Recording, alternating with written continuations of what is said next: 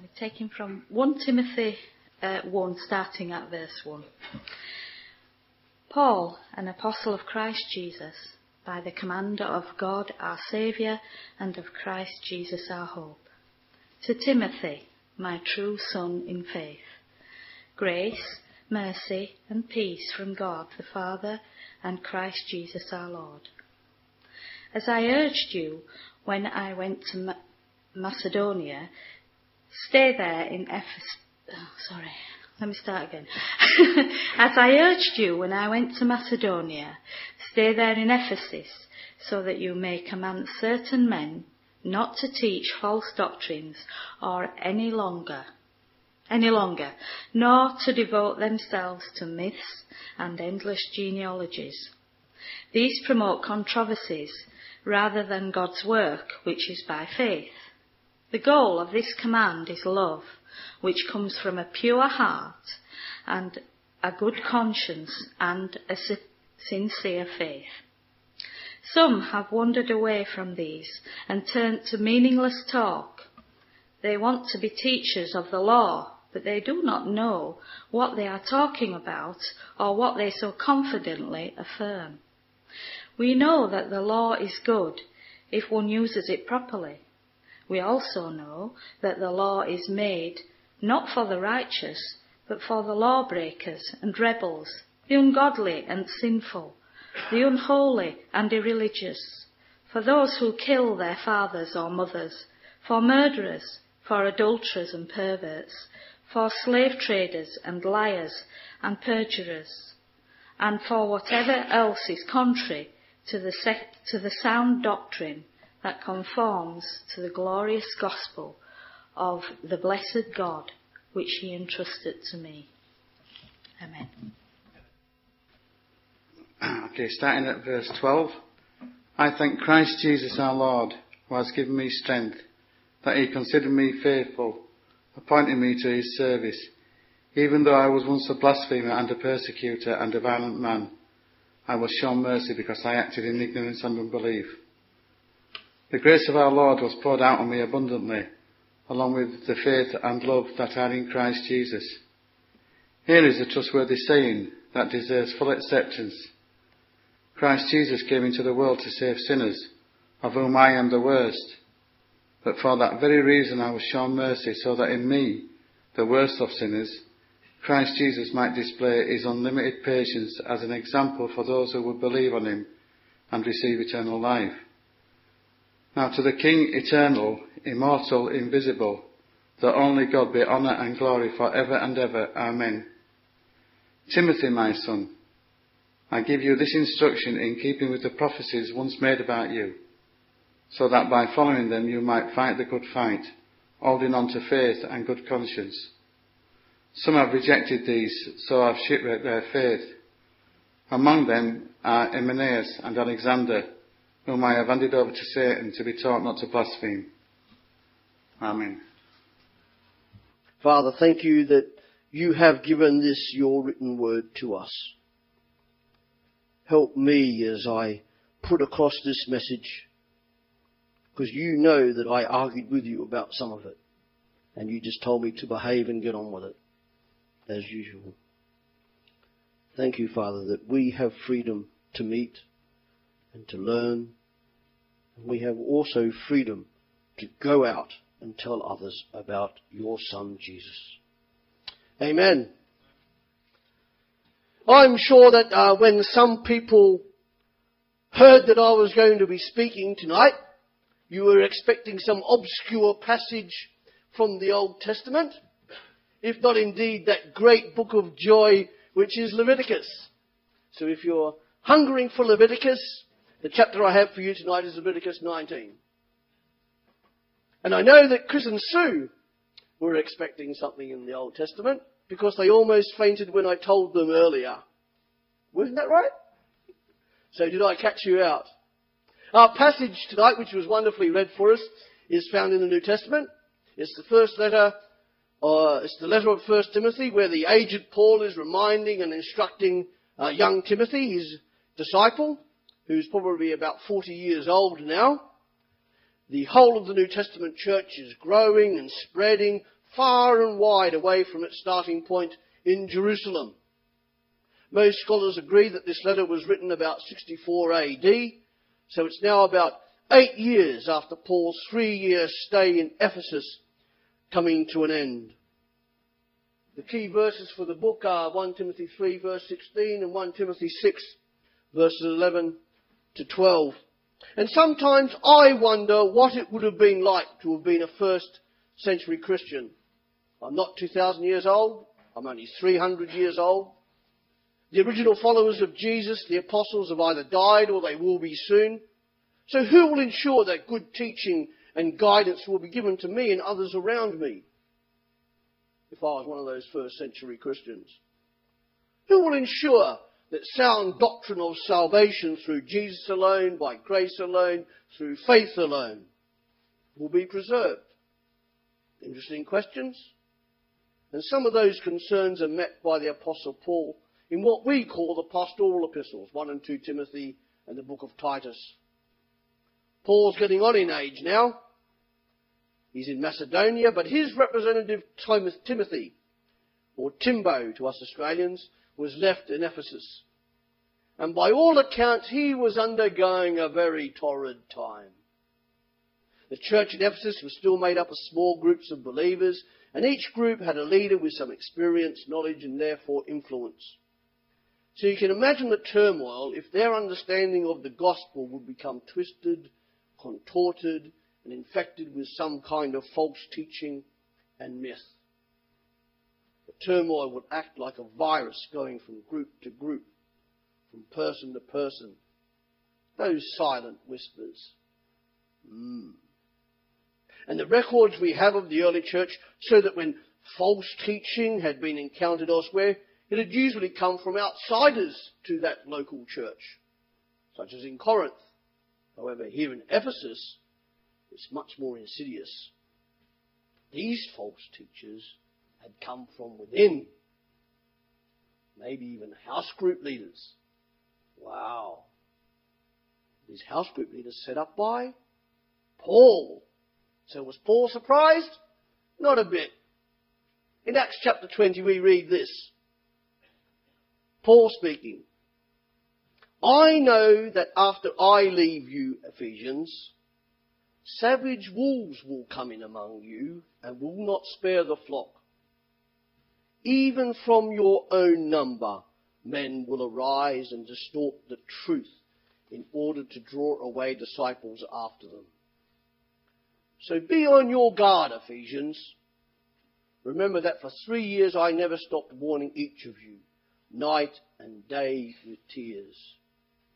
So the Ephesians can't say they were not warned, can they? So Paul has delegated his authority to Timothy, his personal representative in Ephesus. Timothy is encouraged to counter with sound doctrine any false teaching, particularly in regards to the law of Moses, those 10 commandments. It seems from this letter that the leaders were mixing Jewish ideas and pagan myths into Christian thought. We read about those things in verse 3 and 4. These things were distracting the church from doing God's work and were instead promoting fantasy, controversy and meaningless talk. Gossip. We don't gossip, do we? No. So Paul writes to Timothy. He'd already written his letter to the church in Ephesus. They'd already had that. That was a few years ago now. This letter is a personal one. He didn't write to the church itself again. And he wrote a personal letter in order to bolster Timothy's authority and position against those who were spreading false teaching. That's probably why Paul puts his credentials at the beginning.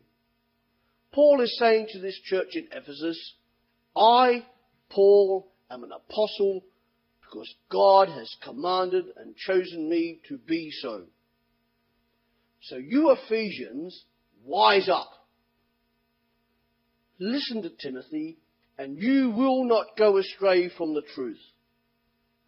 And Timothy would no doubt have shared this letter with the church in Ephesus. So here's the situation. So let's start with the church in Ephesus before moving on to Timothy, Paul, and ultimately God. Some leaders in the church were teaching doctrines contrary to that of Paul. They were being troublemakers, causing rebelliousness and dissent. The NIV translates it as false doctrine, but as another translation puts it, a different doctrine, as in different from apostolic teaching. These people were mixing myths and legends in with a true doctrine of solid apostolic faith. It led them to teach a different Jesus, making a Jesus who was different from the Jesus of Paul and of the apostles. Just as the Corinthian church had been urged by false teachers to follow a different Jesus, so was the church in Ephesus now. There was also desire of these troublemakers to inflict some form of legalistic Judaism upon the church, where a number of Jewish ceremonies were seen to be still binding upon those who were followers of Jesus, making that a gospel of works rather than a gospel of faith and of grace. And for the Jewish people, genealogies were of utter importance because it linked them back to Abraham. And by doing so, their salvation would be guaranteed, or so they thought. A kind of false gospel in the light of Jesus Christ and his salvation work. And Paul here says, look, any reliance on genealogies is useless and unreliable. Genealogies do not promote good work and a good conscience. To rely on genealogies for salvation is a gospel of works, you foolish Ephesians, as opposed to the salvation through Jesus Christ, which is salvation based on grace alone, given by God through faith alone. And this teaching, combining myths and genealogies, was promoting controversy and speculation rather than unity and morality. They were being contentious for the sake of arguments and quarrels, whereas the goal of apostolic teaching was to be born from love and to result in love. Love issuing forth from a good conscience and an uncontaminated faith in God. Love of God and love of others is the product of teaching true doctrine, says Paul to Timothy.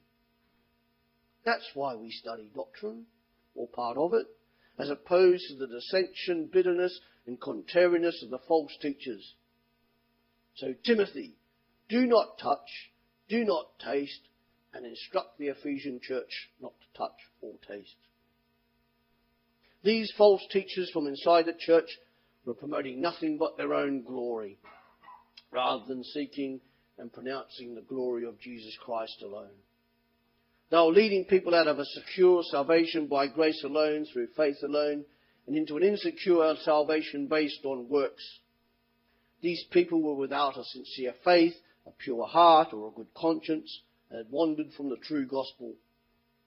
They were abusing the law rather than teaching it.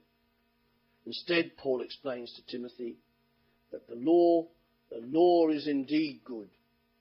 He explains that the proper use of the law is to restrain people from doing evil, that rules and laws are not there for those who are obedient, but to correct and train those who are disobedient. The law can't save anybody, but only reveal the need of a Saviour. In verses 9 to 11, Paul gives some examples of those who are breaking the law willfully. And if you look into Leviticus 19, you will see that they are breaking those laws. So into this mix, Paul thrusts young Timothy. Let me read from verses 18 to 20, and please do have your Bibles open. I should have said that at the beginning, therefore you can check upon what I am saying. Verse 18, Timothy, my son, I give you this instruction in keeping with the prophecies once made about you, so that by following them you may fight the good fight, holding on to faith and a good conscience. Some have rejected these, and so have shipwrecked their faith. Among them are Arminius and Alexander, whom I have handed over to Satan to be taught not to blaspheme. What do we know about Timothy? We know that his mum was a Jewess and that his father was a Gentile. We know that Timothy was converted to Christianity early on in his life, and he was taken by Paul to assist him in his work for the gospel. And he was picked out to encourage the new churches sprouting up and around. So Timothy was basically an assistant apostle. Paul, without a doubt, had taught Timothy in private as they travelled and conversed together. And Paul endearingly calls Timothy his son, even though he probably did not bring Timothy to faith. And here Timothy is instructed by Paul to keep fighting the good faith and battling the false teachers. Timothy, and therefore the church in Ephesus, had a choice to make. Will they keep following Paul and accept his wisdom? Will they keep on deciding to follow Jesus of Nazareth? Or will they succumb to the wiles and the whims of the false teachers amongst them? Timothy has been instructed to silence the troublemakers. Yet no doubt he would also be feeling the pressure to conform to the whims of those very same troublemakers, those false teachers. So what is Timothy to do? He has a choice to make, doesn't he? Does he succumb or does he fight? Well, Paul says, boy, fight. Doesn't he? That's an Australian language. Now, when it comes to Timothy, he's been instructed to remember what was told to him in the past, just as Adam was told at his baptism that he would be an evangelist. Is that right? Yep. We don't know what they were told about, those prophecies were made about Timothy. But it does seem that when they were uttered, Timothy was set apart for ministry. Timothy is to keep going, to keep persevering in the true faith and doctrine of Jesus Christ. Moreover, he is commanded to. He still has a choice. He could just ignore Paul, couldn't he? But would you ignore Paul if he sent you something?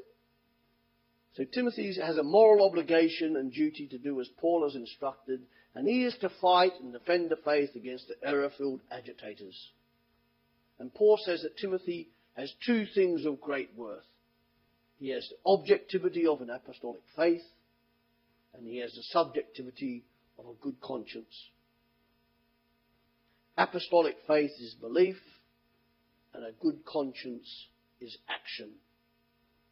If he holds on and uses both of them, Timothy will have fought that good fight of faith.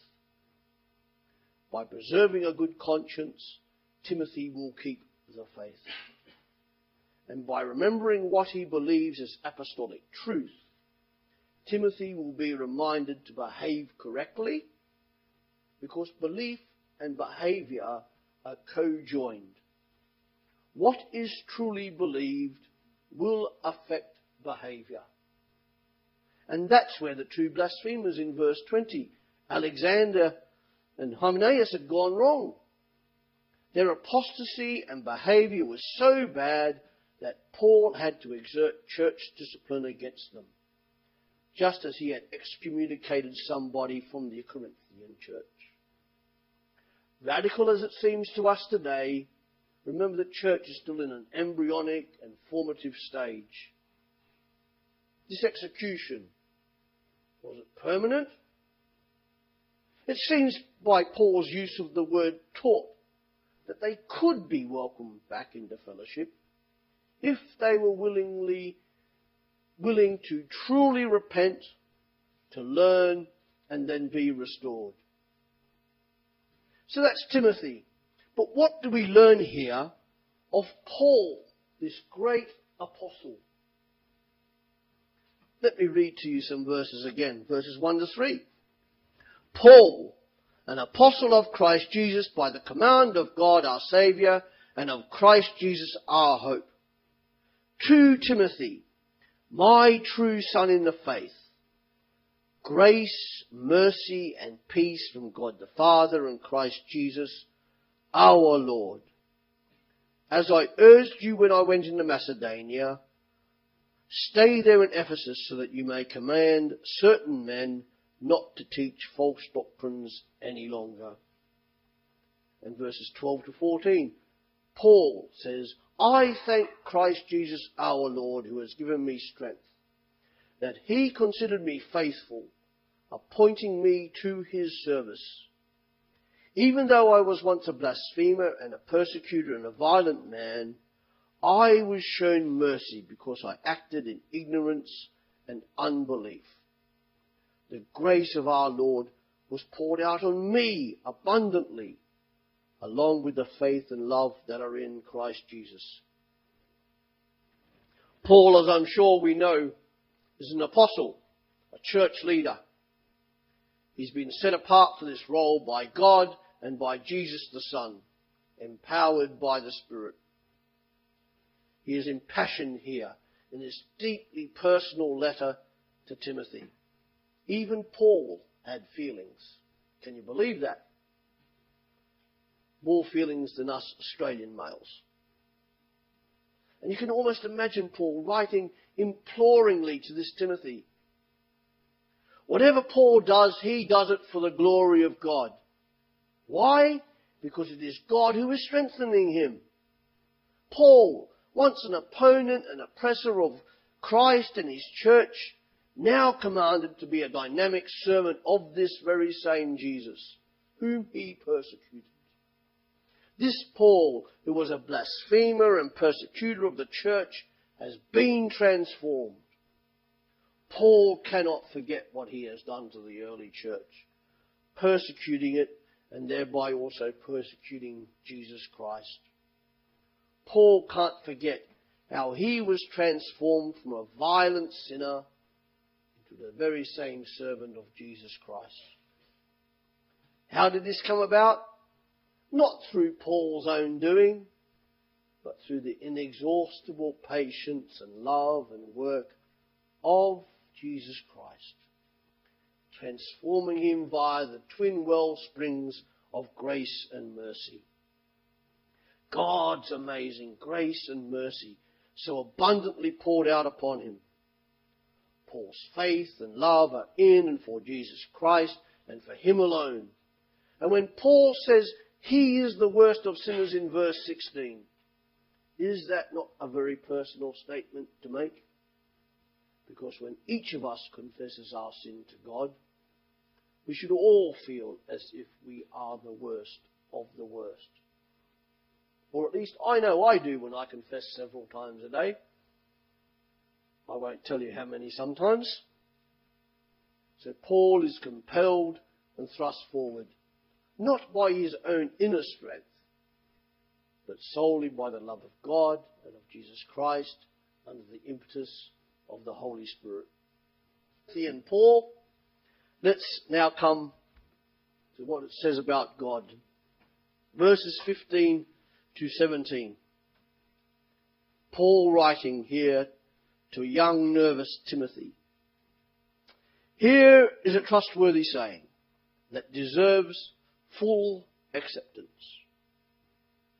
Jesus Christ came into the world to save sinners, of whom I am the worst. But for that very reason I was shown mercy, so that in me, the worst of sinners, Jesus Christ might display his unlimited patience as an example for those who would believe on him and receive eternal life. Then, as if Paul can't help it, he then writes verse 17. Now to the King eternal, immortal, invisible, the only God, be honour and glory forever and ever. Amen. It's as if Paul is going, wow! I bet every one of us says wow at least once a day.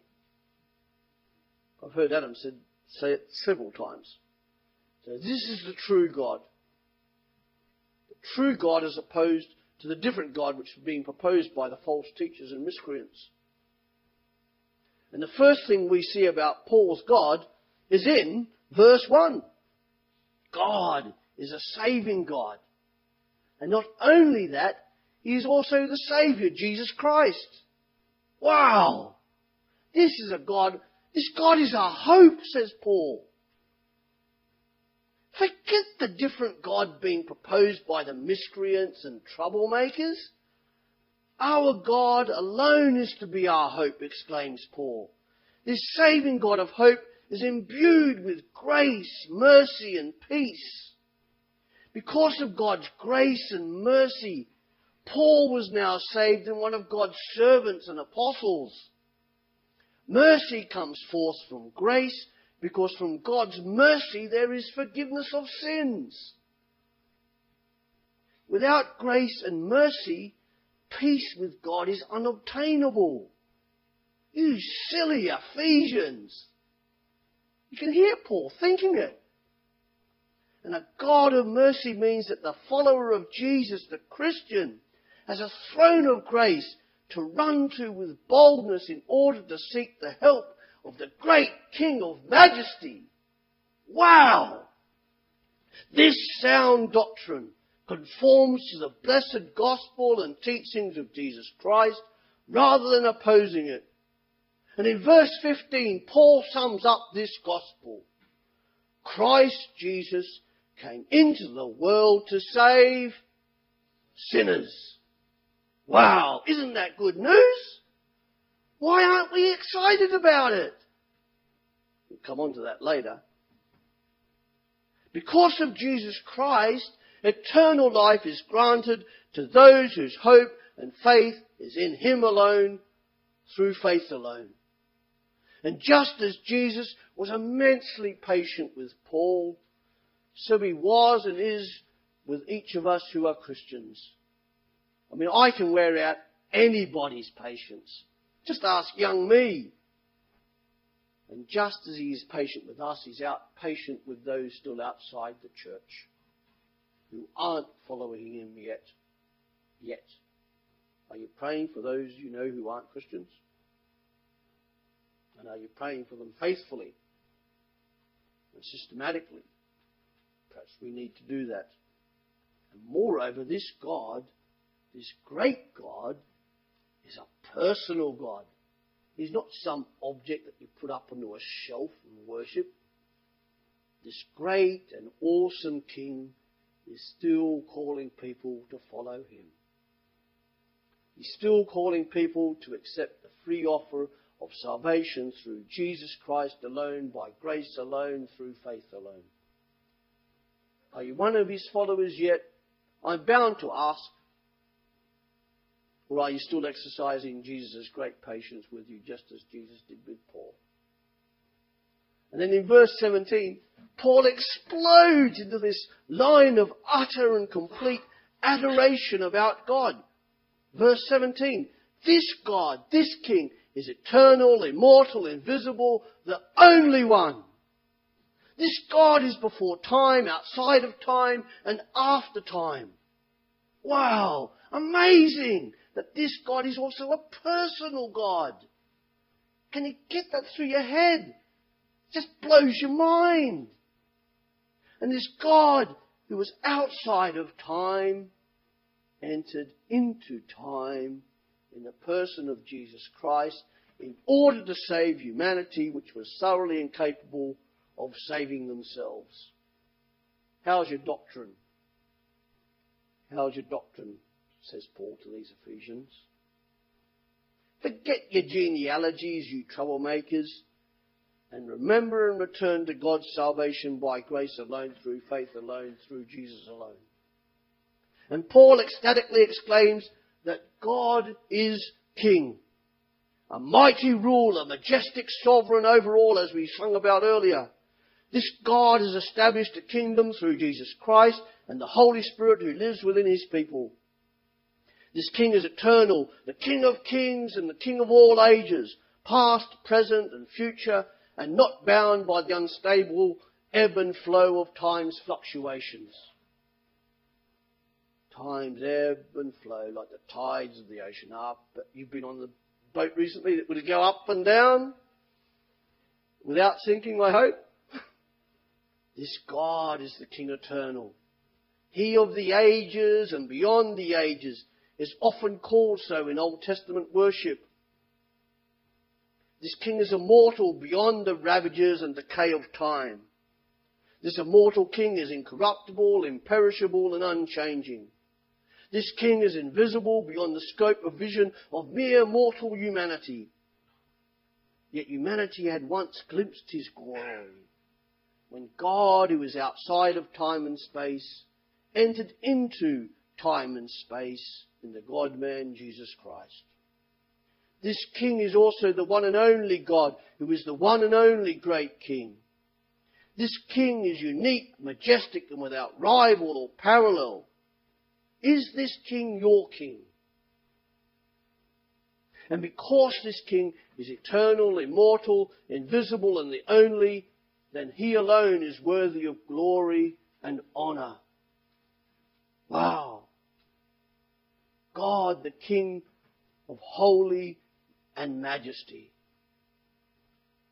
Moreover, as I said, this God is personal.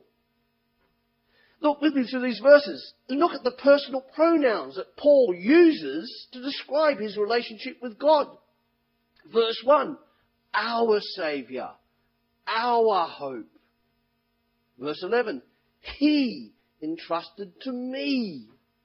Verse 12, our Lord, who has given me strength, that he considered me trustworthy, appointing me to his service. Verse 14, the grace of our Lord has poured out on me abundantly, along with faith and love that are in Christ Jesus. And verse 16, I was shown mercy so that in me Christ Jesus might display his immense patience as an example for those who would believe in him and receive eternal life. Wow. So there you have it. It's 64 AD. The church in Ephesus is in a complete and utter mess. Timothy is drowning under the pressure to conform. Paul has heard about it and is writing to encourage Timothy. And Timothy has a choice to make. Does he succumb to the pressures thrust upon him by the false teachers, the troublemakers, and miscreants to follow a false God, a false Jesus, a false doctrine? Or does he continue to follow the true God, the eternal, immortal, invisible, and only King, and the apostolic doctrines taught to him by Paul, the apostle, by command of God? So what about us today? In a lot of churches, the word doctrine is unfashionable. I've had people say to me just this last week that doctrine belongs to a time gone by, and that what we need now is simply new experiences of God and his miracles. I hope that when I responded, I did it graciously. That's the way forward for the church, they say. We're starting a new thing. Come along. It's that new thing or new way of thinking about God. Well, is that really of God? Or is it the result of human pride? Or is it a trick of old Harry? I won't say the R word because I'll get in trouble. Amen. I'm sure that you are aware that's how the cult started. Jehovah's Witnesses and Mormons. Starting something new as a supposed continuation of biblical Christianity. And when you hear the word doctrine, how do you react? You go, ah! Or, ah. Well, it puts a smile on my face, and I rarely smile. And doctrine is for all those who consider themselves Christians, regardless of their level of academical achievement or none. Regardless of the length of time they've been a Christian, and regardless of their status in the church, whether they're a pastor, a home group leader, or serving the tea and coffee, or anything. Let's not be afraid of that word doctrine. As Adam knows, it's very much on my heart and mind, because for every Christian, doctrine matters. It's not just what you believe, it is why you believe. And if we have solid biblical doctrine being practiced in our life, then we will be seen to be living a life of total submission and obedience to Jesus Christ in the power of the Holy Spirit to the praise of God the Father. And as the mind is renewed and transformed with teaching about Jesus, we put this into practice, what the mind learns, our very lives are seen to be transformed into the image of Jesus. We will be the face of Jesus to our community. We will be reflecting this invisible God. And people will ask us questions. They will come to us rather than us going to them. Questions like, well, why are you being transformed? And what is the reason for the hope that you have? And that way the gospel and good news of Jesus Christ is spread, for doctrine in practice is evangelism. Is it not? It's telling others about this wondrous one and only King who is eternal, immortal, invisible, yet made flesh in the person of Jesus Christ of Nazareth. A saving God who is personal. And another reason to learn solid doctrine is important is that we can discern the false teaching of heretics and those who want to lead you astray. Because out there, folks, there are wolves. And they will take you like that if you do not know what and why you believe. I know, because they come and talk to me. And hopefully I can be gracious in my reply. Most of the time anyway. And I wonder, did Steve Chalk's recent missive about homosexuality not being sinful have its origins in his changing on his thoughts of the doctrine of atonement several years ago? After all, if Jesus' sacrifice was not an atoning sacrifice, then how could the Old Testament atoning sacrifice for sin be fulfilled? It can't. So therefore, if there's no atoning sacrifice, Christians would still be in their sins. And if they're still in their sins, then they're not saved, are they? So I wonder if Mr. Chalk's diminished view of the atonement inevitably led to a diminished and dumbed down view of sin. He's made his choice, just as Timothy had a choice to make. Does he succumb to the troublemakers, or does he submit to God via Paul? And we also have choices to make in our daily life too, don't we? Do we conform to the world, or do we conform to Jesus Christ in our decision making? We are to be in the world, says Jesus, but not of the world. We're not to take on the values of the world. That's the command of Jesus, who is to be our master. And your master if you're a Christian here tonight. Finally, and it's hard to ask these questions, because they've been laid on my heart all week. And as I said, I've argued with God about them. I asked God if I could skip asking them several times, even when I was down there praying before. And as usual, I was told to behave and get on with it. I'm naturally rebellious, as you know, and I could feel his hand just about here. I don't know how God treats you, but that's how he has to behave with me. Questions like, which gospel are we showing and telling others as a church and as individuals? Is it the gospel as explicitly given by Paul in 1 Timothy 1:15?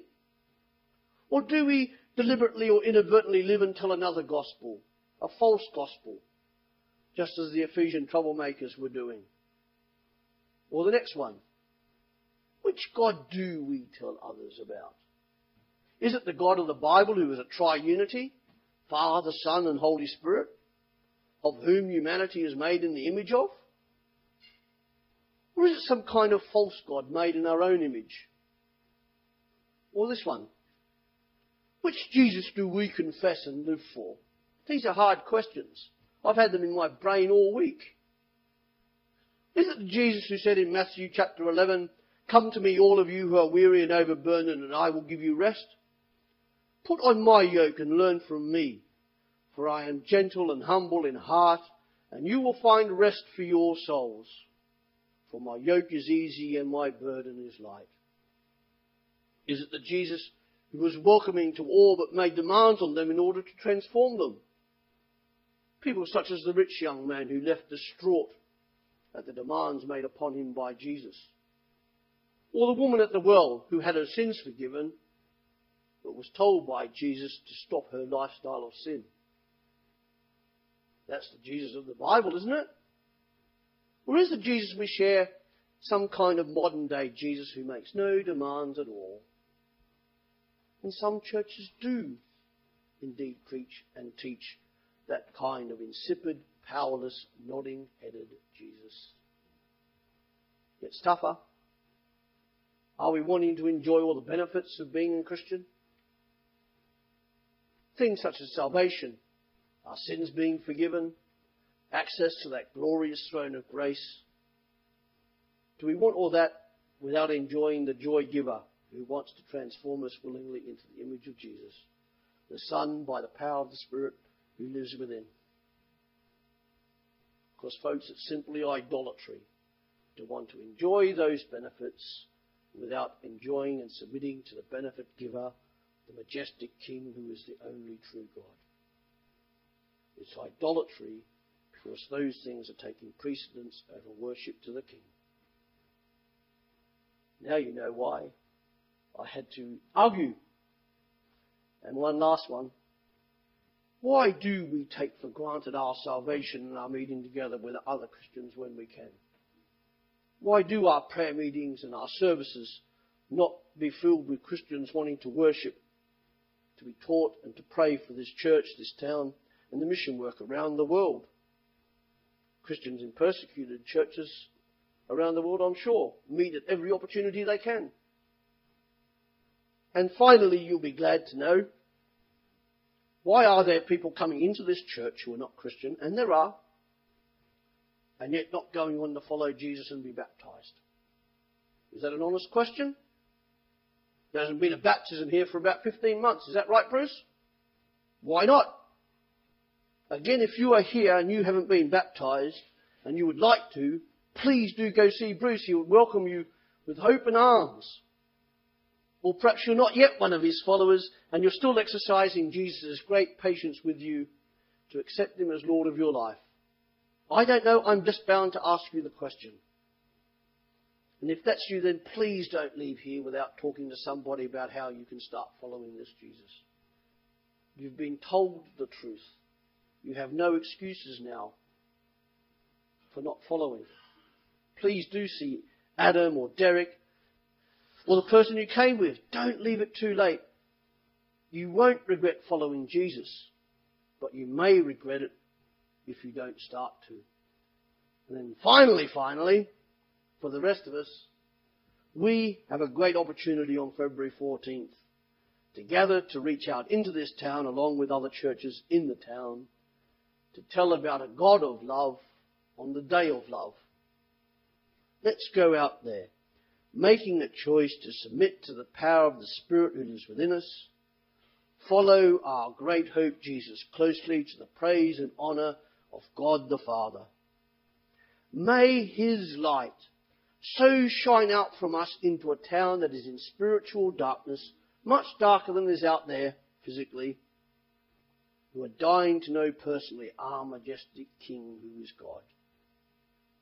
May his love shine out of us as we learn and submit to him and to each other, loving others and loving each other to reflect the God of love. Put your thinking and doctrine of God into practice, which is evangelism. If the God we serve is the God of 1 Timothy, a majestic King who is personal, ageless, without decay or corruption, invisible and the only God, then guess what? We're duty bound to tell and show others about him. God is a missionary God. He came to us so that we can bring others to him. And after all, each of us who are Christians here tonight have had somebody tell us about the offer to succumb to the fathomless patience of Jesus and accept him as master of their life. Are you ready to be the face of Jesus to others wherever you go? Whether it be at home, in your workplace, at Tesco, when you're shopping, in the rest, or when you're playing football? Let's pray. Father, we thank you once again that you are just amazing. You are wow. Thank you that you've chosen each one of us to be here. Help us not to take for granted our salvation.